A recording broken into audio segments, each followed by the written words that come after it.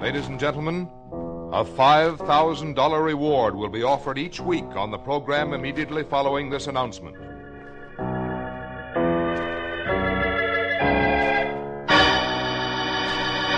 You out there, you who think you've committed the perfect crime, the perfect murder, and that there are no clues, no witnesses, that your identity is unknown. Listen. Somebody knows. Yes, you, wherever you may be, no matter where you're hiding. Somewhere, sometime, someone listening to this program is going to bring you to justice. Yes? Somebody knows.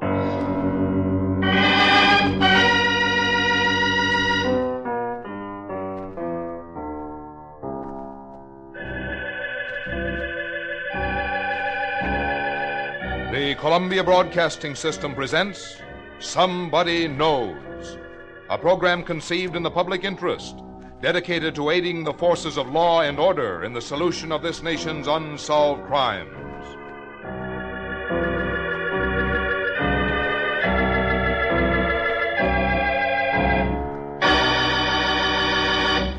Ladies and gentlemen, we're going to recreate for you tonight all the known facts in an actual unsolved murder. Somewhere, someone among you has had contact with the killer or killers. Someone whose identity need never be known has seen evidence or possesses information that can lead to the solution of this crime. In the public interest, the Columbia Broadcasting System offers a $5,000 reward for information leading to the arrest and conviction of the killer in this unsolved murder. We ask you then to please listen carefully, for you may be the one to win this reward. Somebody knows. It may be you.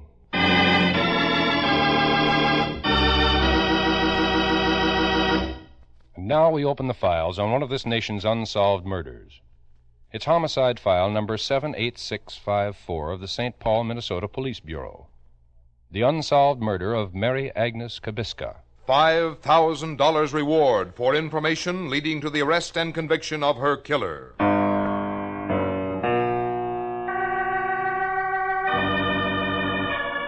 The month is December, the year 1949.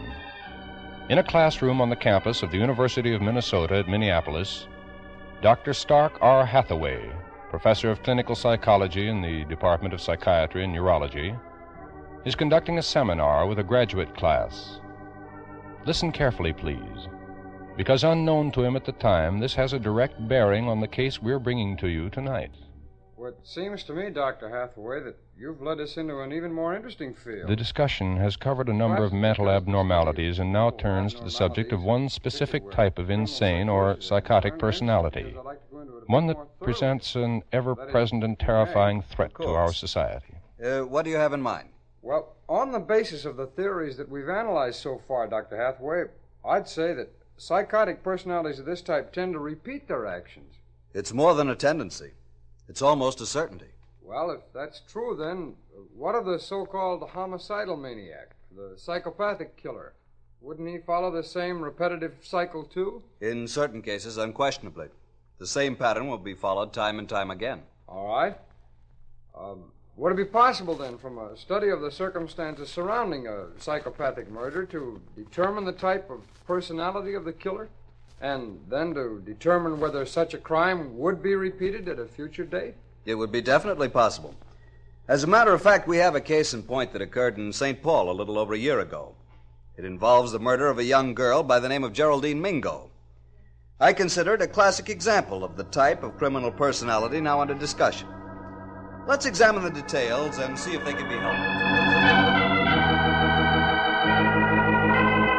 The crime that Dr. Hathaway chose as an example took place on the stormy night of August 9th in the year 1948. As he described it to them, Geraldine Mingo, a small, slight girl of 17, was returning home late at night. Her destination was the residence at 1875 Pinehurst Avenue in St. Paul, where she was employed. It was around the hour of midnight that the Cleveland Avenue streetcar on which she was riding stopped at Pinehurst Avenue, and Geraldine Mingo got off. The dark, rain-swept street was deserted as she hurried along the 2 short blocks toward her home. Then, somewhere along the way, the street was no longer deserted. Other steps beside Geraldine sounded on the wet pavement of Pinehurst Avenue. And then... What do you want? Hey, in here. I don't know what you're talking about. You must be crazy. Let go of me. No, stop that.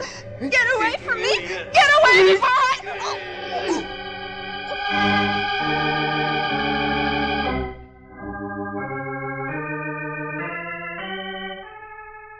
Dr. Hathaway reminded his class that Geraldine Mingo's body was not found until the following morning, in an alley some 3 miles from where the murder had occurred.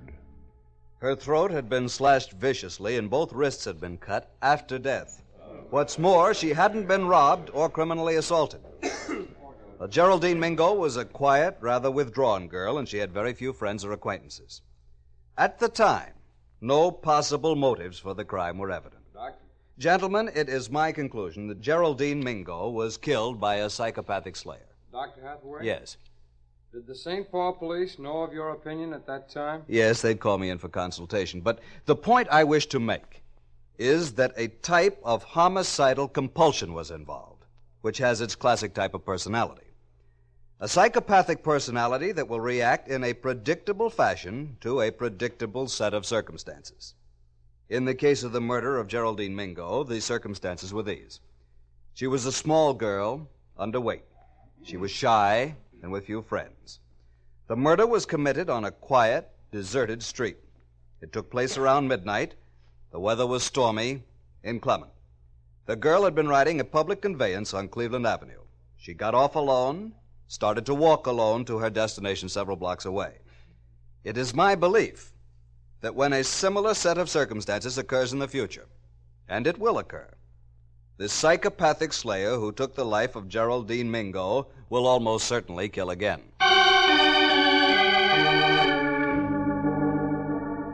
Dr. Hathaway's prediction to his class was made in December of 1949. On the evening of January 14th, 1950, a certain set of circumstances begins to form. The time is approximately 7:30 p.m. The place, the residence of Orlando Teshian, music teacher and composer at 1899 Princeton Avenue, St. Paul, Minnesota. Mary Agnes Kabiska, adopted daughter of Mr. Teshian, is preparing to leave the house. You sure you won't change your mind and go with me, Father? No, Mary, no, not tonight. Not even for a performance of the Ballet Russe? No, not even for that, my dear. I'm afraid my love for the ballet cannot transcend my dislike for this miserable weather we're having. And with this cold of mine... Oh, of course, Father, I understand. Are you certain you wish to go, Mary? To see a performance of the Ballet Russe? You know I couldn't miss that. Yes, I do know. But on such a night as this, and to go alone...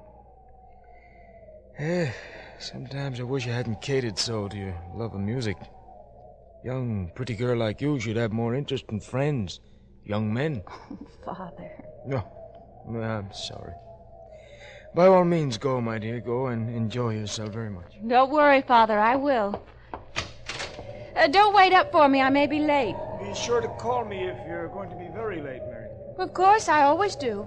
Good night, Father. Good night, my dear.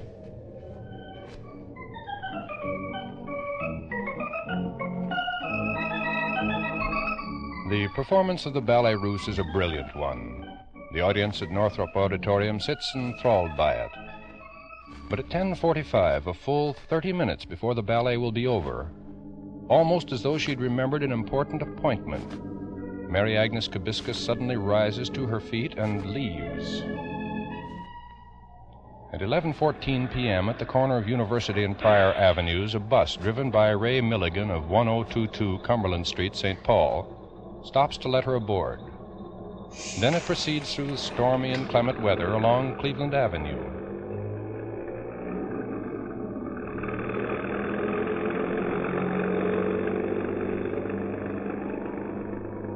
It is now 11:30 p.m., a half hour before midnight, and the bus stops at the intersection of Cleveland and Princeton Avenues. And Mary Agnes Kabiska gets off at the same corner where she'd first taken a bus 4 hours before. And then her small, frail figure starts along the dark, deserted sidewalk toward her home, 2.5 blocks away.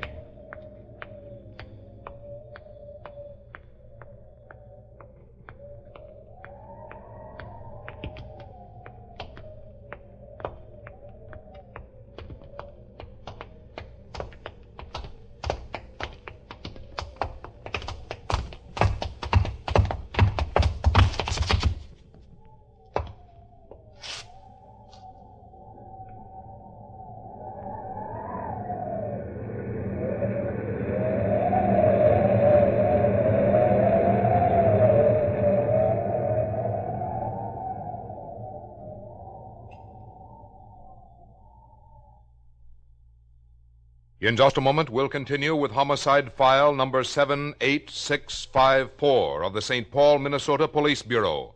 The unsolved murder of Mary Agnes Kabiska.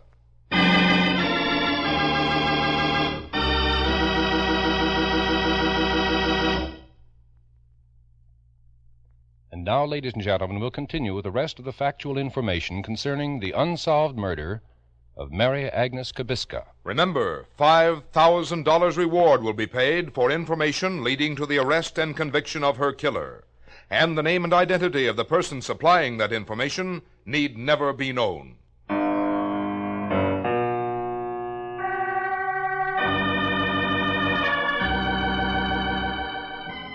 A few minutes after midnight on the morning of Sunday, January 15th, 1950, a call comes into the alarm room of the Police Bureau at 10th and Minnesota Streets in St. Paul. Police Bureau. Hello, Police Bureau. Yes? I want to report my daughter's missing. She left home early this evening. Should have been back some time ago. She could... Just a minute, please.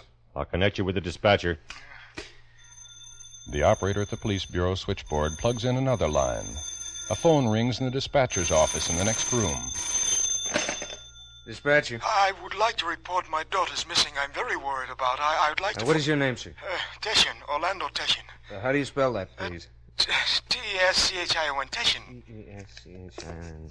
Yes, and your daughter's name? Mary Agnes Kabiska. She's my adopted daughter. She left home early this evening. How do you spell Kabiska, Mr. Tension? Kabiska, K-A-B-I-S-K-A. She left home early this evening. Should have been back at least half hour ago. I'm very worried about it. Kabiska, and your address? 1899 Princeton Avenue. 1899 She went to the performance of the Ballet Russe at Northrop Auditorium at the university. Should have returned home at least half hour ago. Something has happened to her. I'm sure of that. Well, if your daughter's only a half hour late, I wouldn't be too worried about it, Mr. Teshin. In weather like this, traffic's pretty slow. She'll probably be showing up any minute. No. You don't know Mary. She's going to be late. She would have telephoned me. She always does. Something has happened to her. I know it. Something has happened. We have no report on anything here, Mr. Teshin. Why don't you call the Minneapolis police? If your daughter was over at the Northrop Auditorium and there was an accident or something, they'd have a record of it. You try Minneapolis. If your daughter hasn't come home in a couple of hours or so, you'd better call us again. We'll see what we can. At 2:30 a.m., Orlando Teshin calls the police bureau again. This is Orlando Teshin. My daughter Mary is still missing. The Minneapolis police don't know anything. I'm positive that Mary has fainted and is lying somewhere. She hasn't been well lately, and you must do something about it. You must. The dispatcher obtains a description of the missing girl and immediately checks all hospitals as well as the Minneapolis police. The calls revealed nothing. Then this Missing Persons Bureau report is broadcast to all cars. To all cars, a missing girl, Mary Kabiska, 28, weight 90 pounds, medium complexion, 5'1", reddish-brown hair, blue eyes, wearing a fur coat, white tasseled cap, yellow scarf, blue jacket, and green snowsuit. Left home to attend Ballet Russe at Northrop Hall, University of Minnesota. Has not returned. WPDS. At 3:02 a.m., a squad car is sent to the Teshin home to investigate the situation and check the neighborhood. At 3:55 a.m., the missing persons broadcast is repeated. Then at 8:33 a.m., the dispatcher's phone rings once more. Dispatcher. A girl. She's lying there in the snow. She's hurt. Where? In back of my place. Where? A girl. What's your address, sir? Address? 839 Tuscarora Avenue. I was shoveling snow. It piled up pretty deep in my back walk. The one near the alley. And I was... And your name? Name? Peter Thule, Peter J. Thule, Thul. Like I say, I was shoveling snow in the rear of my place near the alley. Then I came to this snowdrift, a big one it was, and right there, half... All right, Mr. Thule, don't touch anything. Keep everyone away from the area. We'll have someone down there right away. Squad 311, Squad 325, Cruiser 566, to rear of 839 Tuscarora Avenue. Investigate an injured woman.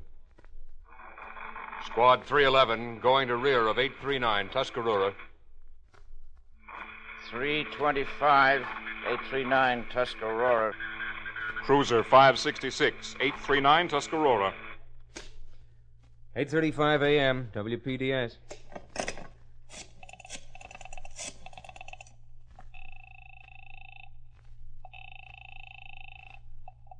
McAuliffe. Dispatcher, Lieutenant. I'm sorry to bother you at home, but we just got a report. Yes. An injured woman found buried in a snowdrift in the rear of 839 Tuscarora. Thought you'd better know, just in case it turns out to be something for homicide. Thanks, dispatcher. Send a white car for me. I'll be dressed by the time it gets here. Shortly afterwards, Detective Lieutenant Lester McAuliffe, head of homicide, arrives at the alley in the rear of 839 Tuscarora. The scene has already become a beehive of activity. Patrolman Trousseau has checked the body of the girl in the snowdrift and reported to the dispatcher that she is apparently dead. Lieutenant McAuliffe turns to Dr. Roy C. Herron, deputy county coroner and medical examiner. Yeah, Lieutenant, it's official. She's dead, all right. Thanks, Herron. Have you seen Dr. Dalton from the crime lab? Right here, Lieutenant. Oh, good. We've taken photographs of everything we could find here at the scene. Everything we can lay our hands on is being checked for any possible clues. Then Lieutenant McAuliffe contacts the dispatcher on the radio of Cruiser 566. Hello, dispatcher. This is Lieutenant McAuliffe. May we have your missing persons list for the night? Lieutenant McAuliffe, only one person reported missing during the night. A girl. Name, Mary Kabiska, 28. Weight, 90 pounds. Medium complexion, 5'1", reddish-brown hair. That's the girl, all right. Who reported her missing? A man named Orlando Teschen, her foster father, at 1899 Princeton Avenue. Send a car to pick him up and take him to the morgue for official identification. The body will be there by the time he arrives. And you better notify Chief Tierney. He's going to be very interested in the coroner's report on the killing of Mary Kabiska. The post-mortem examination is made by Deputy Coroner Herron. Upon its completion, Lieutenant McAuliffe takes the report to the office of Chief of Police Charles J. Tierney. A number of jagged cuts begin at right side of neck and become deeper as they approach the left. 3 stab wounds penetrate the neck and emerge on the left side below the angle of the jaw. The trachea was severed across. There's a deep cut on the right wrist. No evidence of criminal assault. Well, Chief, does that sound familiar? It certainly does. Yes, Chief? Get hold of Dr. Stark R. Hathaway, University of Minnesota. Contact is established with Dr. Hathaway, and he leaves immediately for the police bureau. Upon his arrival, he goes at once to Chief Tierney's office. Doctor, you remember the killing of Geraldine Mingo? Quite well. Oh, of course. You told us that the Mingo killing had struck you as a repetitive type of crime, one that a psychopathic killer would be bound to repeat. Do you still think so? I do. As a matter of fact, Chief Tierney, the Mingo case came up for discussion in one of my classes last month. I said at the time that St. Paul could expect the killer to strike again, perhaps very soon. And the more I consider the possibility, the more convinced I am that another such killing is imminent. Why do you ask? Here, look through this. A post-mortem report made this morning. Tell me what you think of it. Well, Doctor, what do you say? I'd say my predictions come true. With the full cooperation of the St. Paul Police Bureau, Dr. Hathaway immediately begins an exhaustive investigation of all the facts and circumstances surrounding the murder of Mary Agnes Kabiska. Meanwhile, Detective Lieutenant McAuliffe pursues a relentless examination and inquiry into every possible motive, every possible suspect or clue that might have even the remotest connection with her death. Relatives are questioned, neighborhood gossip investigated, telephone tips followed up. With a thoroughness typical of the St. Paul police, over 500 persons are interrogated. The results? Negative.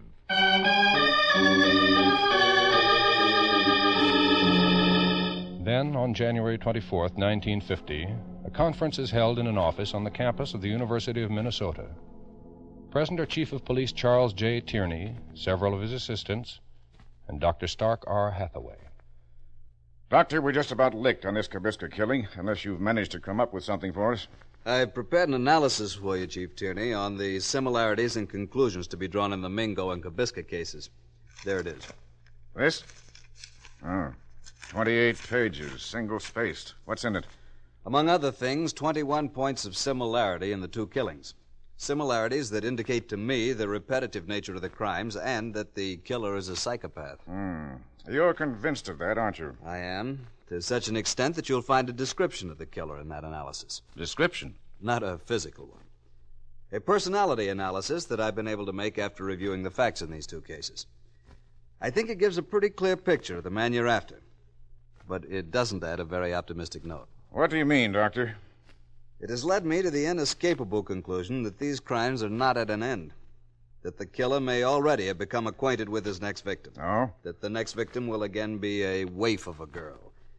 And that she will be stabbed in the neck and her body left in some significant locality, probably an alley. It is impossible to predict what the time interval may be between the killing of Mary Agnes Kabiska and the next victim. But one thing is certain. If he is not caught, this killer may repeat his crimes again and again and again.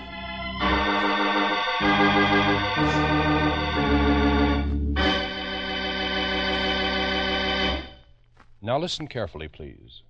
Listen, all of you, wherever you may be. We're going to give you a recapitulation of all the pertinent facts in the unsolved murder of Mary Agnes Kabiska, including Dr. Hathaway's personality description of her killer. Better make a note of them. And remember, by following the instructions we shall give you in a moment, you may be the one to earn a $5,000 reward. Now here are the actual facts in the case. Mary Agnes Kabiska, 28 years of age, was stabbed to death somewhere in the vicinity of her home at 1899 Princeton Avenue, St. Paul, Minnesota. The date? Early morning, Sunday, January 15th, 1950. The murder weapon was a narrow-bladed instrument, possibly a penknife, very keen on at least one edge. Her purse is known to be missing. A drawstring-type purse with a cardboard bottom, no metal on it. The purse is black, with gold thread running through it in stripes. Inside the purse should have been her keys and a pair of opera glasses, lorgnette type, with mother-of-gold coating in a pinkish cast. Also missing is the double mitten from her right hand. The inside mitten was black. The outside one was black with an embroidered flower in red with green leaves. It is the theory of Dr. Stark R. Hathaway, professor of clinical psychology at the University of Minnesota, that the murder of Mary Kabiska is the second in a series of repetitive crimes performed by a psychopathic killer. Here is Dr. Hathaway's point-by-point analysis of that killer. Please listen very carefully. Point number 1. The man is somehow connected with the neighborhood in which the killing took place. 2. He has an automobile, probably an inconspicuous one, possibly a small truck. Number 3. He has time to roam the neighborhood on at least some nights of the week around the hours of 10 p.m. to 1 a.m., either in the car or on foot. 4. The killer had opportunity to hear about Mary Kabiska. Very likely knew her, at least by name. Possibly because he is in a business that contacts the public. 5. He is probably between 20 and 45 years of age. 6. He is likely to be married, with a probable deep maladjustment in that marriage. 7. This man may be intelligent and a capable person who is thought of as reliable. He may have a good job or be in business. Not a person readily open to routine suspicion. 8. He is likely to have had a nervous breakdown in the past. 9. The killer will probably suffer from sullen or moody spells, though not be thought of as particularly queer or insane. 10. He will probably be considered as having less than average interest in women and girls. 11. The killer usually carries the knife with him. You've just heard Dr. Hathaway's description, his personality analysis of the probable killer of Mary Agnes Kabiska, a psychopathic killer, one who, unless he is caught, will repeat his murderous crimes again and again and again.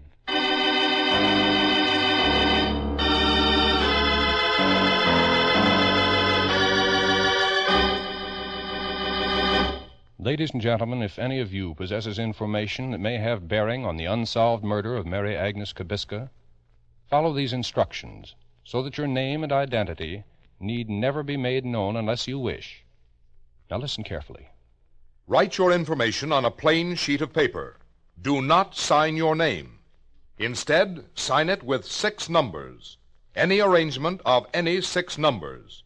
Then tear off a blank corner of that paper with a ragged edge. Write the same 6 numbers on that corner and keep it. Mail the rest of the paper with the information to Somebody Knows. Hollywood 28, California. Tell nobody what you have done, and your name will not be revealed by us to anyone, nor will you have to appear in person. If the information you've supplied leads to the arrest and conviction of the killer of Mary Agnes Kabiska, we will announce your signature number on this program. Then, if you don't want your name to be known, go to your lawyer, doctor, priest, minister, or rabbi, and have him present the torn corner of the paper to any CBS station. In this way, you will not have to appear in person. If the torn corner matches the original paper containing the information, the $5,000 reward will be yours. Remember, you, wherever you are, you whose name need never be known, you may earn a reward of $5,000.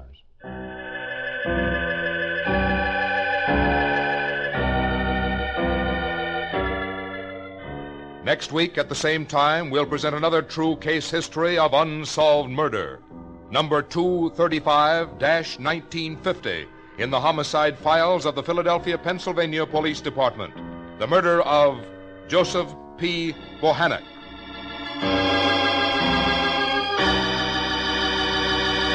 Remember, you out there, you who have murdered in cold blood and think you've gotten away with it, listen. You cannot escape. There is no perfect crime. Remember, you are not unknown. Somebody knows.